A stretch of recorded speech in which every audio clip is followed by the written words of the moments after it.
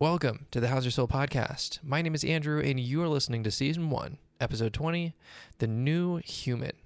In this episode, we begin a conversation about the condition of the human soul and what ultimately shapes our ability to grow at the soul level. We look at the life of Jesus and the promise he brings with his euangelion, or good news.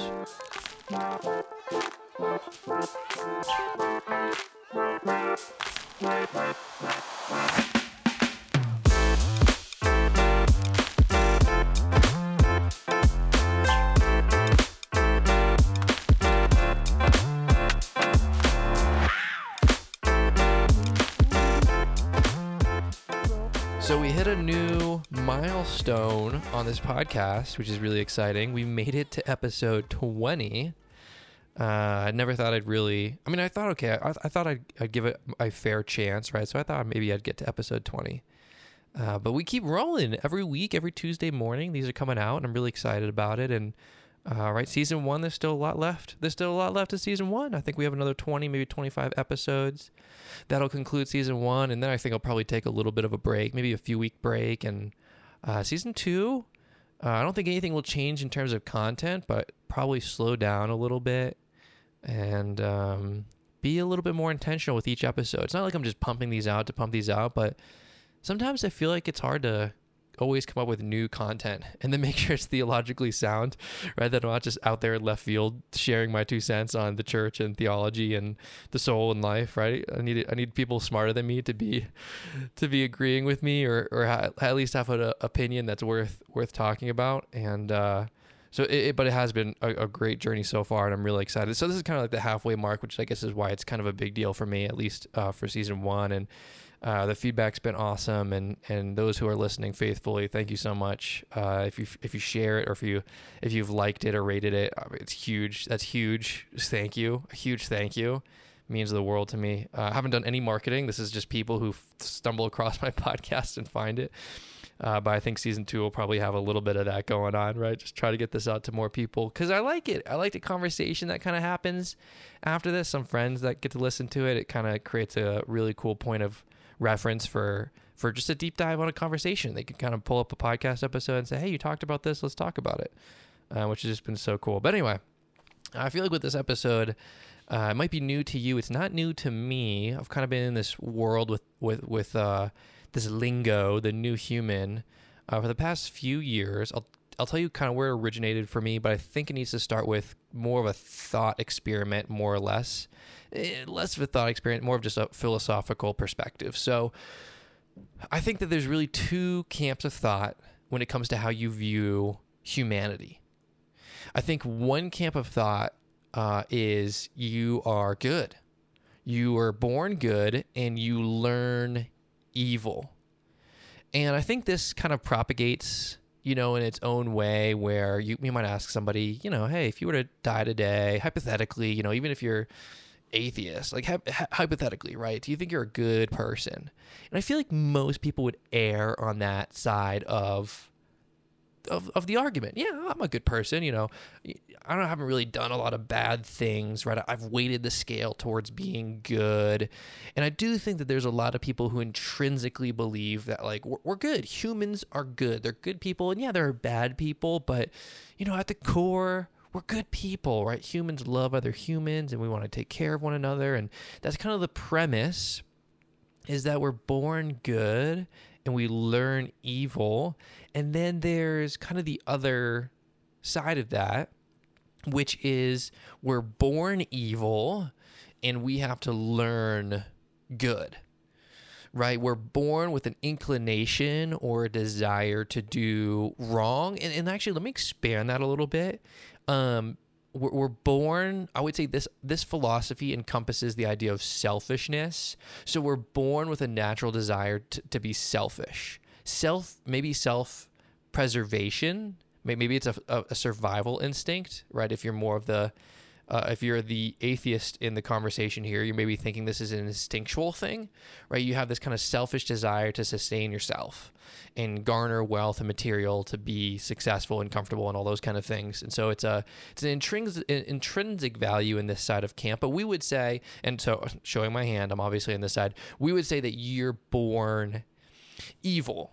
You're born with a presupposition towards doing the wrong thing, and you need to be taught how to do the right thing. And typically, though not always, doing the right thing is much more difficult, not only because it's against our nature, but because by nature, good things are just difficult to do. They typically require self-sacrifice in terms of literally giving of yourself, or giving of your time, or giving of your resources, right? Or giving of your finances, right? It's this kind of, it doesn't make sense instinctually to do it, but yet we do it because we're taught it, not because we are it, if that makes sense. And I think that's an important place to start, because if we just begin the conversation and presume that everyone is good and we're born good, then the new human ideology and theology, it doesn't really have a place in the conversation, because we're already good, right? We're already bent on making the world a better place, on doing good things for other people. We're born with an inclination to be less selfish and more self-giving, and we inherently want to make the world a better place. I would disagree with that, just from my personal experiences of human beings and interacting with human beings, and then just a self-reflection, right? I think honestly, I would enjoy doing things that I enjoy doing, that make me comfortable, that benefit myself, and it is substantially more difficult to give of myself or to do things that end up lessening myself for the benefit of other people. And so I would be in the camp that, yeah, we're born with a presupposition towards evil, and we need to learn good, which is why this new human concept is really kind of game changing for the way that I understand the human soul. And I think, so let's take that, let's start connecting dots. So there's those two camps of thoughts. Okay, I'm going to go off of the one in which we're born evil and we need to learn good. Or let's not, well, born evil, that's a really bold term there, Andrew. Let's say we're born with a presupposition towards selfishness and we have to learn to be giving, loving, and caring towards other people. There you go. It's the same thing. So that wasn't always the case. I truly believe those in camp one, hey, if you believe that people are inherently good, you're not wrong. I think there was some point in history where that was the case. And I look at the Genesis narrative, and you look at Adam and the creation of man and the creation of woman, and I think their souls were so perfectly aligned with God's that there was a presupposition towards good, and good being what God dictated as good. That's a whole other conversation. When we talk about being good, you're like, well, what is good? And good kind of has to be something that's defined outside of humanity, right? Like, I can't define good because my good might be different than your good, and your good there has to be some kind of authoritative truth, which that's a whole buzzword conversation right now because nobody wants to talk about that. I do believe there's truth. I believe that truth rooted in a person. That person is God. He laid the framework and the foundation for moral law and what is good and what's evil. So under that kind of theology is where I spur the direction of the human soul. So God creates Adam. Adam has a presupposition towards good with the option of evil, with the option of choosing his own way, becoming self-sufficient rather than relying on the goodness of God and the boundaries and the foundation that God created for him. Ultimately, even if you don't grow up in the church, you probably know this story, right? Adam and Eve choose their own self-centered desires, believing that God potentially is withholding something from them. They then get to dictate what is good and what is evil, and that transcends history into this chaotic crap show that God ultimately has to restore. So really interesting point there. Both camps are right.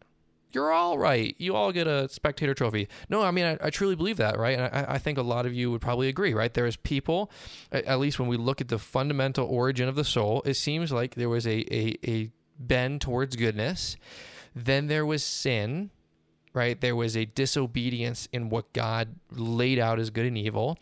Man redefined that, and we begin the track of humanity becoming self-sufficient. And the moment you have self-sufficiency, this like instinctual self-survival, and eventually it doesn't become survival, it becomes comfort and just gain in power. I can't wait to talk about power, by the way, on this podcast. I'm like itching to talk about it. It's a 5-page note in my big How's Your Soul podcast notes, which is now 37 pages long. It's like 5 pages of those, and it's just tons of notes on power. I'm still working on it because I'm just obsessed with it. We'll get there eventually. But humanity, right, really became inwardly focused, and by inwardly not meaning like, introspective at the soul level. I literally mean they just became focused on themselves. And that shaped what I would call the human soul. The human soul inherently became a very self-focused individual. And it became a discipline and a teaching to give up of yourself and become selfless and become sacrificial. That was a difficult but yet respected path to choose for your life.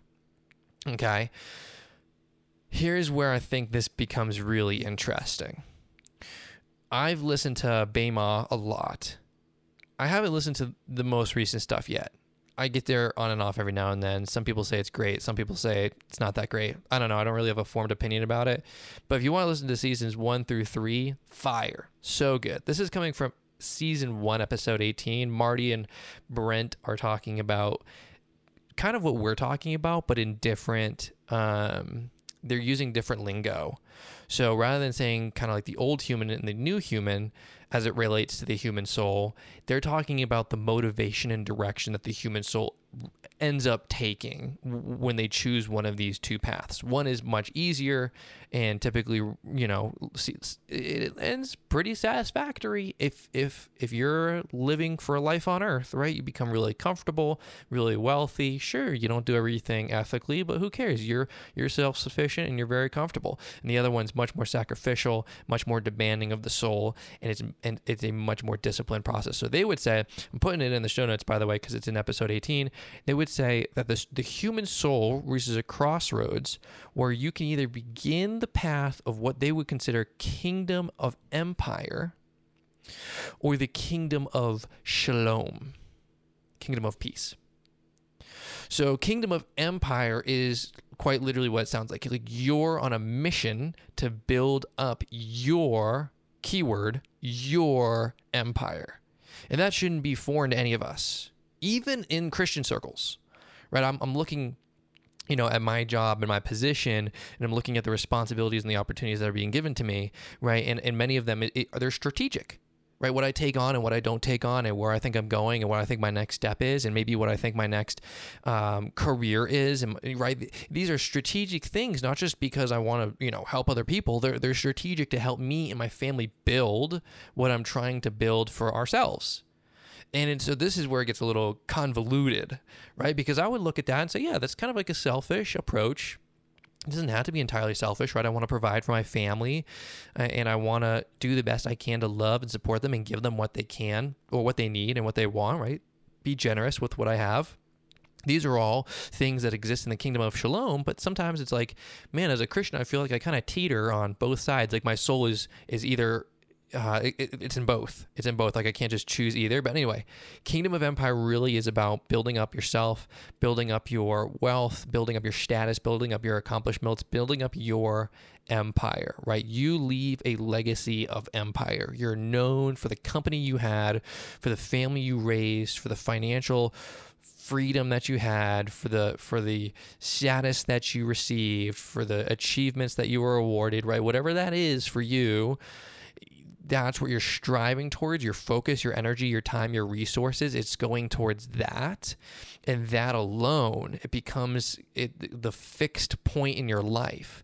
Now, that is a path that's incredibly enticing to those that don't live in the worldview of Jesus, or there are honestly many worldviews have a notion of self-sacrifice, whether you believe in God or not. Obviously, I love Jesus. I follow Jesus, and he's creating a path for me that is not a kingdom of empire. It is what Marty would say is the kingdom of shalom, and it is this process and journey towards self-sacrifice. And it is this process and journey, and truly, I can't even underestimate how important this is. The discipline, which we'll get to in a second, the discipline of giving of yourself, the discipline of empathy and sympathy, which I'm awful at. Just ask my wife, right? The discipline of looking out for the needs of others before yourself. The discipline of building up others, not yourself. The discipline of awarding others. The discipline of empowering others. The discipline of teaching and discipling others. The discipline of leaving yourself empty so that everyone else is full is the kingdom of shalom that is being built. Now, does that mean it's without reward? Absolutely not. The Bible's abundantly clear that those who engage this lifestyle, this path, if the soul begins to transition itself towards living towards a kingdom of shalom, there is rewards aplenty. Not in an earthly sense, which requires a lot of faith and belief and trust, but in a heavenly sense, there is something profoundly incredible awaiting for you at the end of your life if you engage in and your soul is directed towards and focused on building a kingdom of shalom.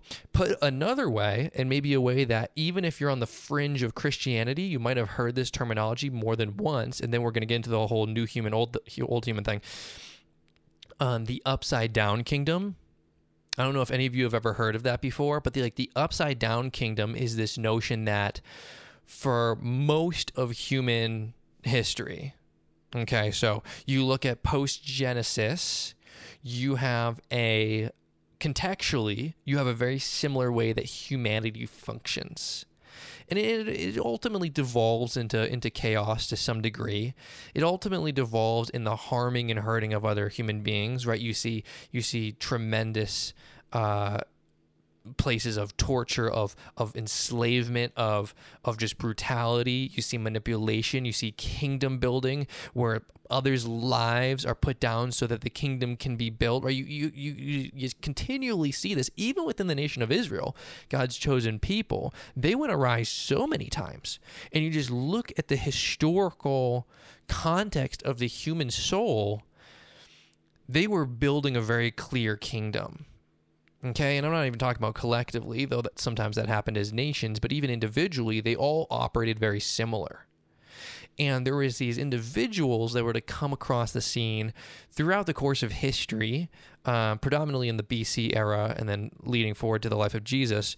You had these people called the prophets who would come, and they would kind of pitch a message that was very contradictory and very outside of what the known way of life was. So here's just a really practical example. Okay, so you're living this luxurious lifestyle, okay, and you're cheating people out of, sure, a few dollars here and there as a tax collector, and then Jesus comes along and he calls you to a life that abandons all of that and demands that you pay for, that you give back to, that you leave yourself broke so that those that you cheated can be right and made right again. Okay, and none of that made sense before. It was all about how do I build my kingdom most successfully, and someone about it more ethically than others, but ultimately we're all moving towards the same purpose. They're all moving to that purpose of building empire. And Jesus came along and he said some really controversial things, as well as some prophets. Prophets before him kind of set the stage. But Jesus came and we say he preached this upside down kingdom. Okay, like the first will be last and the last will be first. And you're like, okay, Jesus, what does that even mean? Because as far as I know, those that are first, they're the ones that get what I'm after, not the last. Right? Those that are at the head of the table will be at the foot, and those at the foot will be at the head. The leaders will be the servants, and the servants will be the leaders. Okay, hang on, Jesus. Wait, I don't really understand what you're referring. How does that even mean? You mean if I humble myself below all of my employees and do let's say the dirty work of the organization. I'm cleaning toilets and I'm making sure that the inventory of whatever's stocked, and I'm cleaning dishes and I'm mopping the floors. As the CEO, you're saying I'm going to be in a better place than if I led as the CEO and as they expect me to lead. Hold on, Jesus. Interesting, because you have books, dozens, hundreds, thousands of books that are preaching Jesus' message. They just pitch it a little different way on how that's the best way to lead a company, servant leadership. Just throwing that out there. But at the time, it would make so much more sense to be this confident, almost arrogant, dominant leader in the space, building this empire with clear direction and passion and vision and charisma. And whoever got in your way, you just trampled over. I'm thinking Mark Driscoll level stuff, if that rings a bell to those Christians that are really deep in culture, right? Mars Hill. This guy led an organization, and he literally said, anyone who gets in my way will be run over by the Mars Hill bus. I can probably put that in quotes and put it in the show notes. I don't know if I can find it. I'm sure I can find it. It was pretty controversial, right? But you have this super confident leader who's leading in the space of empire, and that's expected for the human soul. That was the way for centuries, for millennia, that the human soul operated. And when Jesus came on the scene, he changed all that.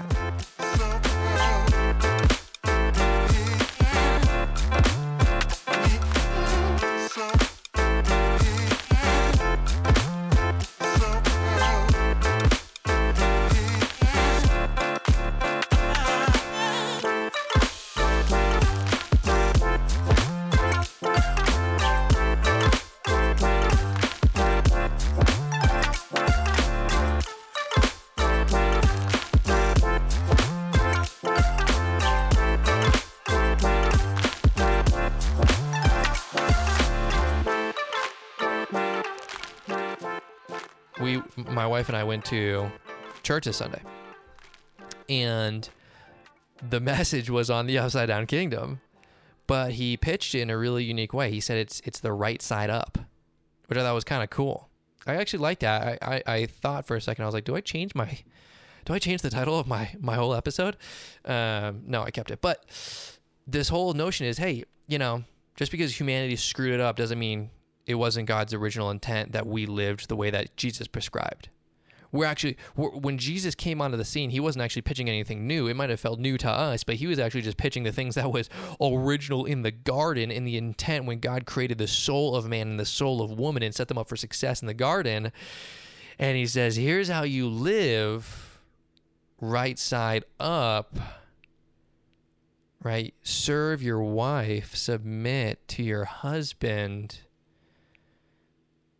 The last shall be first, and the first shall be last, right? Give of yourself, and you will be rich. Die, and you'll have life. It's like, what in the world are you talking about? That's all garden narrative. That's all narrative built in the human soul from the beginning, and we've since corrupted that. And Jesus has to come back and remind us, and then re-invite us into this life. Now, here's the immaculate part of this whole conversation was what's make it break it kind of thing. Because if you're a follower of Jesus, or if you've kind of looked at Christianity, you hear about the cross and you hear about the resurrection, and Christians make a big deal out of it for obvious reasons, but in this instance it's tremendously important. Okay, so I'm a really firm believer that I really can't adjust my soul, mostly because I don't even know much about it. I'm very undisciplined in what my soul is, and how my soul behaves, and what motivates and draws my soul, right? What captures my soul's attention, where my focus of my soul is. I'm kind of oblivious to those things because it's so deep, it's so deeply a part of me. I end up really thinking of like the symptoms of those things, right? What's like happening because of those motives and drives and decisions. I never actually drill down to the soul level. And even when I do, okay, let's pick like an addiction for an example, which I think is a soul level issue. When I drill down and I'm going really deep and I recognize that there's this huge addiction to pornography in my life, right? Like 7, 8, 9 years ago. And I'm looking at that and I'm saying, wow, I need to change that. The fact that I said that already puts me in a failing position, I think. And I'm not, okay, I got to make a little Cliff Notes note here. I know so many messages where they say, you can't do anything. It's all about Jesus. Just let Jesus take it over. Just give it to Jesus and surrender. Okay, I'm not saying that. I think the level in which you become healthy from addiction is the level you give of yourself. But I'm saying the catalyst that will ultimately shift your soul away from those desires towards something else has to be something outside of yourself. Has to be stronger than yourself. Your soul is the deepest part of yourself, and if that is deeply connected to addiction, how do you think you're going to change yourself at that point?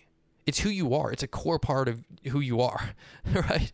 You need this outside catalyst. You need this outside, bigger than life, more stronger, powerful, wiser person. Let's just put person out there, okay? Whether that's an eternal or temporal person, let's just put person. So some other person stronger than you to come in and shift the inner workings of your soul away from who you currently are and what you're currently doing to this new path, this new life, the new human. See, we're drawing the connections here. And so that's what I'm saying. To me, that's why the resurrection is so amazing and powerful. Jesus demonstrated a perfect life, and then his resurrection was proof and an invitation that we can have the same life, not because we can just go live it, but because we get to be invited into his process and journey through, okay, now I'm getting real deep, through the power of the Holy Spirit. Okay, so he says as he's leaving to his disciples, I'm going to give you this person, this spirit that's going to help you. Ultimately, what that means is this person, he's going to get to the soul level.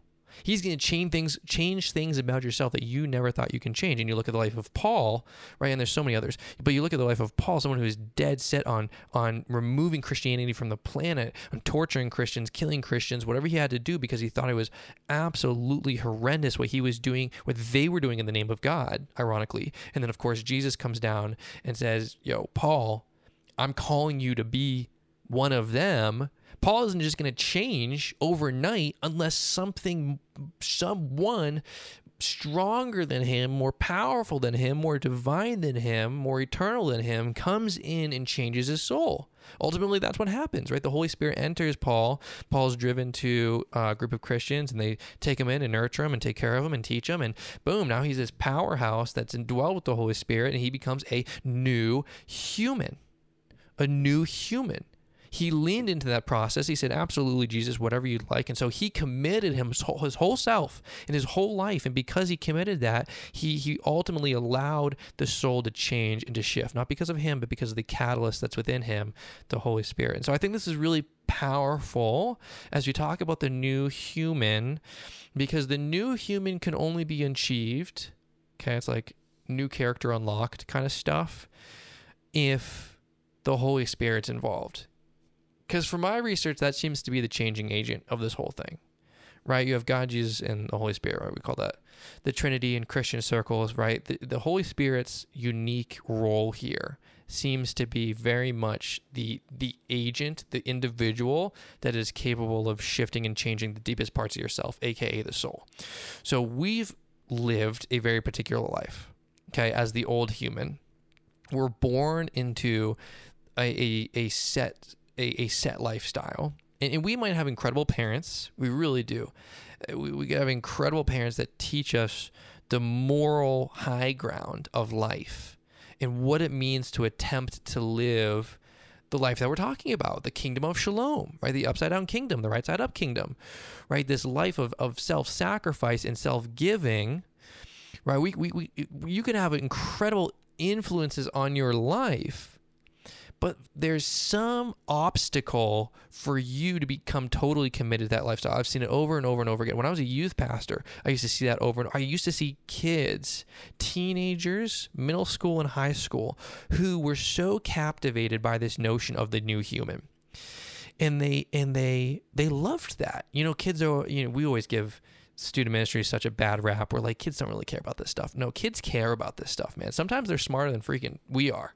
They're asking questions that we haven't even thought about, right? And I genuinely think kids, they want to do the right thing and they want to do the best thing, specifically if they've had parents that have kind of infused those values into them. But ultimately, they find themselves at a place where they're always doing the wrong thing. Ironically, Paul talks all about that, right? He's like, why do I genuinely want, and my desire is for the good, and yet my soul is just bent towards evil, and I keep doing the wrong thing over and over and over, and there's this frustration that's embarking in this old human habit. And I would say the catalyst of all of that is the Holy Spirit. That when we begin to invite that in and not just give reins over, not just be like, hey, whatever, Holy Spirit, do what you want, and you're just like laissez-faire. No, you got to be committed to the process and lean in. But ultimately, you recognize that the Holy Spirit is the catalyst. It's the beginning. It's the ignition. It's the explosion and eruption of what's going to happen in your soul. And then he's saying, hey, you got to do something as well to really push this forward into a meaningful experience. And so when I see students really sell out to that idea, and they're like, yeah, God, I'm 100% on board with what you want me to do. You want me to move my friend group? You want me to change friends? You want me to get rid of this girlfriend in my life because she's a negative influence? You want me to stop playing video games because of what it's doing? And I'm not saying video games are bad, right? I'm not trying to make that generalization, but there's all these things. There's all these areas of life that students really get grasped into, and they're trying to do the right thing, but they end up doing the wrong thing. And it's so powerful to see a student really truly say, whatever you'd like, and then not just be lazy, lean into whatever the next step is and do it. It's so cool. And you begin to see that. Students. And then transitions over to adults. Us, me, you, who's listening to this podcast. We get to embark on that same journey of leaning in and attempting to live for a kingdom of shalom when we invite the Holy Spirit into the process. And there's so much deeper ramifications, right? I'm not one just to preach benefits, and right, that's like my sales pitch for you on why you should live this life. But there is so many benefits to the new human that Jesus is inviting us into.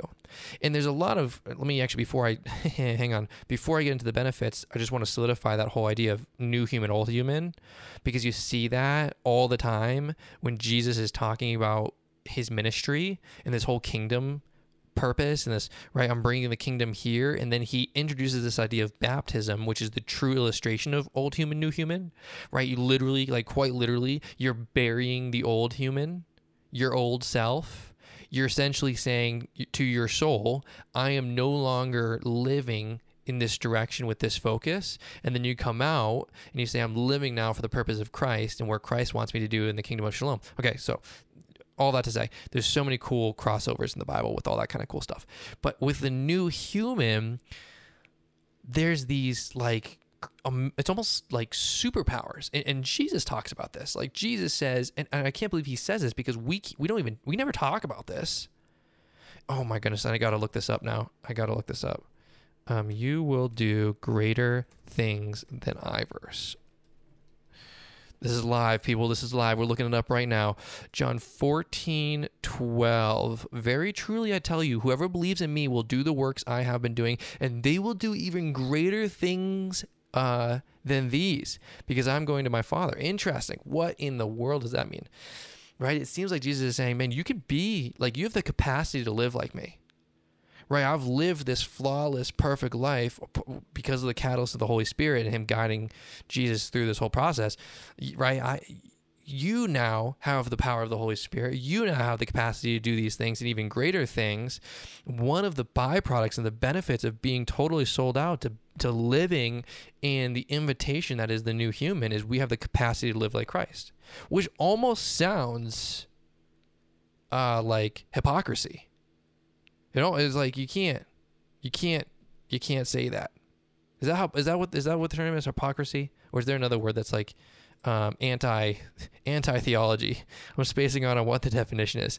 But you know what I mean? It's like you can't say that. It almost sounds like that's not even Christian, but it's biblical, right? We just read it. And so it's like, man, when we embark on this really cool journey of saying, hey, Holy Spirit, be the catalyst in my soul to direct my soul towards the kingdom of shalom. Now I begin to experience and begin to live like Christ lived. And I have the capacity to continue to live like Christ. And because of that, I get to love like Christ and serve like Christ and sacrifice like Christ and enjoy the peace that he had like Christ and have the confidence that he had like Christ. Like there's these amazing byproducts of living in the invitation of the new human. And I think oftentimes we dumb those down or we disregard them because of what we feel like we're giving up in the old human. We look at the life of the old human, and if it's built on empire, then yeah, it looks like you're giving up a lot. And sometimes you really, like, you hear these stories. I don't think this is everybody, but you do hear these stories of and I was reading, oh gosh, what was that book? I actually think it was a podcast. I think it was a podcast on, it's coming back to me. The Bible Project. One of the early episodes, they brought on 2 multimillionaires, and they were just sharing their story of encountering Jesus. And one of them literally had this moment where he recognized he had built this empire, and in submission to the new human and to put down the old human, he began to recognize that his material possessions and status were obstacles in the way of the life of the new human, of the life of Christ, of the capacity to have unsurpassed peace and confidence, right? So he actually sold a huge majority of what he owned, stepped down as the CEO of his company. He did all these incredible things to enjoy the life that Christ was calling him into, to die to this old human self, to pick up this new human self. He became this like relentless server in his community and built these other organizations to just serve the community. He wasn't getting anything out of it. He was just dumping money, his own money, just pouring it into these organizations so he can serve the community. It was so cool. And I don't think God calls everyone to that, but he could. He could. There's a parable in Scripture where, actually, this was not a parable. This was a legit situation that Jesus encountered. A rich man comes to him with all of his possessions and say, "What must I do to inherit the kingdom of heaven?" AKA Jesus, what must I do to enjoy the benefits of living like a new human? And Christ says, go and sell everything that you have. And of course, he walked away disappointed and sad because his empire, it's tangible, man. You live in it every single day. That could be really hard to give up, or at least put on the table for God to do something with. I mean, right? Like, hey, like, you're successful. You're making more than you're making, right, $500,000, right? You're making, some 6 figures, right? You're doing okay, right? You got a really nice house, right? And it's so terrifying to put that on the table and say, God, however you want to leverage this, leverage it. Like, I'm not going to let this keep me from experiencing the capacity to live like you, to love like you, serve like you, sacrifice like you, and then ultimately to experience the joy and peace and satisfaction that comes with living like you. It's a scary experiment. It's a scary reality. It's a scary reality, right? If you're really successful and you've built a kingdom of empire, I can totally see why that's a struggle for a lot of people. Because that is a reality. God could totally call people to give that up in pursuit of him, because he knows the soul's desires and motives. He knows what controls the soul, what motivates the soul. He knows that a kingdom of empire to the soul is nice. It's comfortable. Yeah, there is a lot of joy and satisfaction in a kingdom of empire. 100%. Right, there are a lot of happy people that have a lot of things and are enjoying that and enjoying building up themselves. That is totally plausible as a lifestyle that leads to a lot of satisfaction and joy. But yet, as the great C.S. Lewis would say, they're really just playing with mud pies when there is a vacation at the sea. That there is something that they can't even wrap their mind around that's so immaculately more than that, where joy supersedes everything they ever experienced, where peace is just so unfathomably restful that they can't even imagine it, because they're so focused on kingdom of empire, and God is begging. Honestly, quite literally, he's begging. He's calling. He's inviting. He's begging relentlessly, and he is all in on this idea that if you can say yes to the invitation of dying to your old self, that the soul would redirect. We call it repent. Woo, Christian term, right? To turn around or to turn towards is just the basic definition of repentance. So, hey, soul, move from this old lifestyle of empire, of kingdom of empire. Die to that. Put that on the table, the chopping block, and be willing to say, God, what would you have me do? I'll do it. And begin to experience the kingdom of shalom. What a powerful thing for the soul to begin to experience. And ultimately, right, God is doing this for our benefit, but there's an eternal aspect, right? The new human, that's heaven. Heaven's going to be full of a new humanity. People who have learned and disciplined themselves to be giving and loving and serving and self-sacrificing.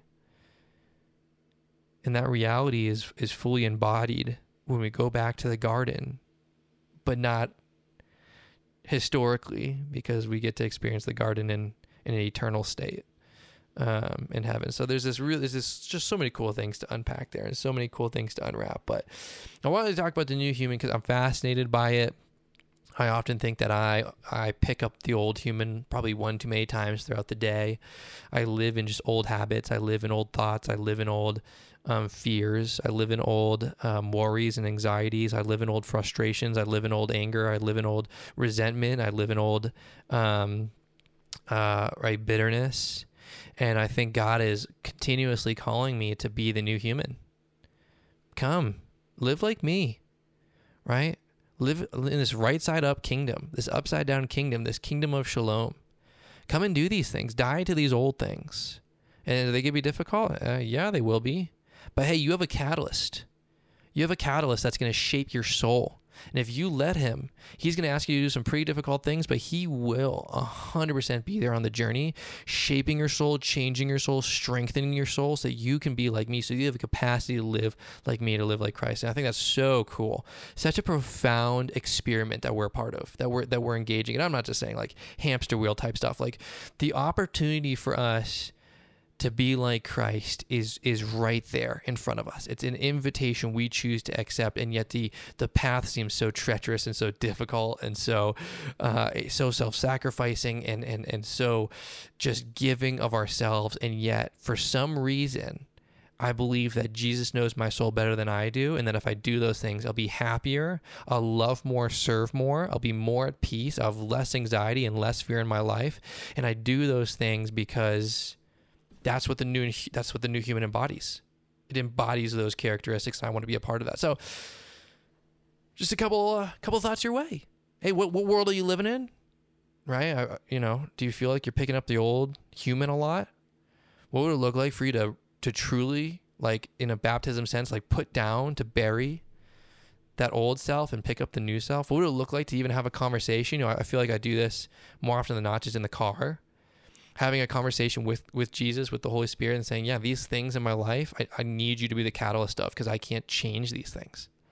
And I know there's people that are listening and they have things just like that, right? Whether that's addictions or habits, lifestyle, whether that's something that's just holding and tugging the human soul, your human soul, from keeping you from experiencing what Christ wants. It's there. It's there, but you can't fix it. And so you just have to have a conversation of hey, Holy Spirit, like, you're the catalyst here. And I'm willing to go all in, and I'm committed, and I'm going to act, but you gotta be the one that shifts my soul, because I can't, right? I can't do that. So cool.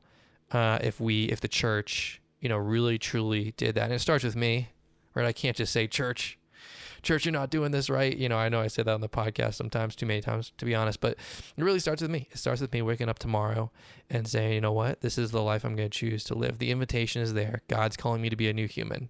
Let's freaking do it. Let's freaking do it and see how God begins to shape my heart and my soul and what I end up becoming because I've leaned into the process and said yes to what God's asking me to do.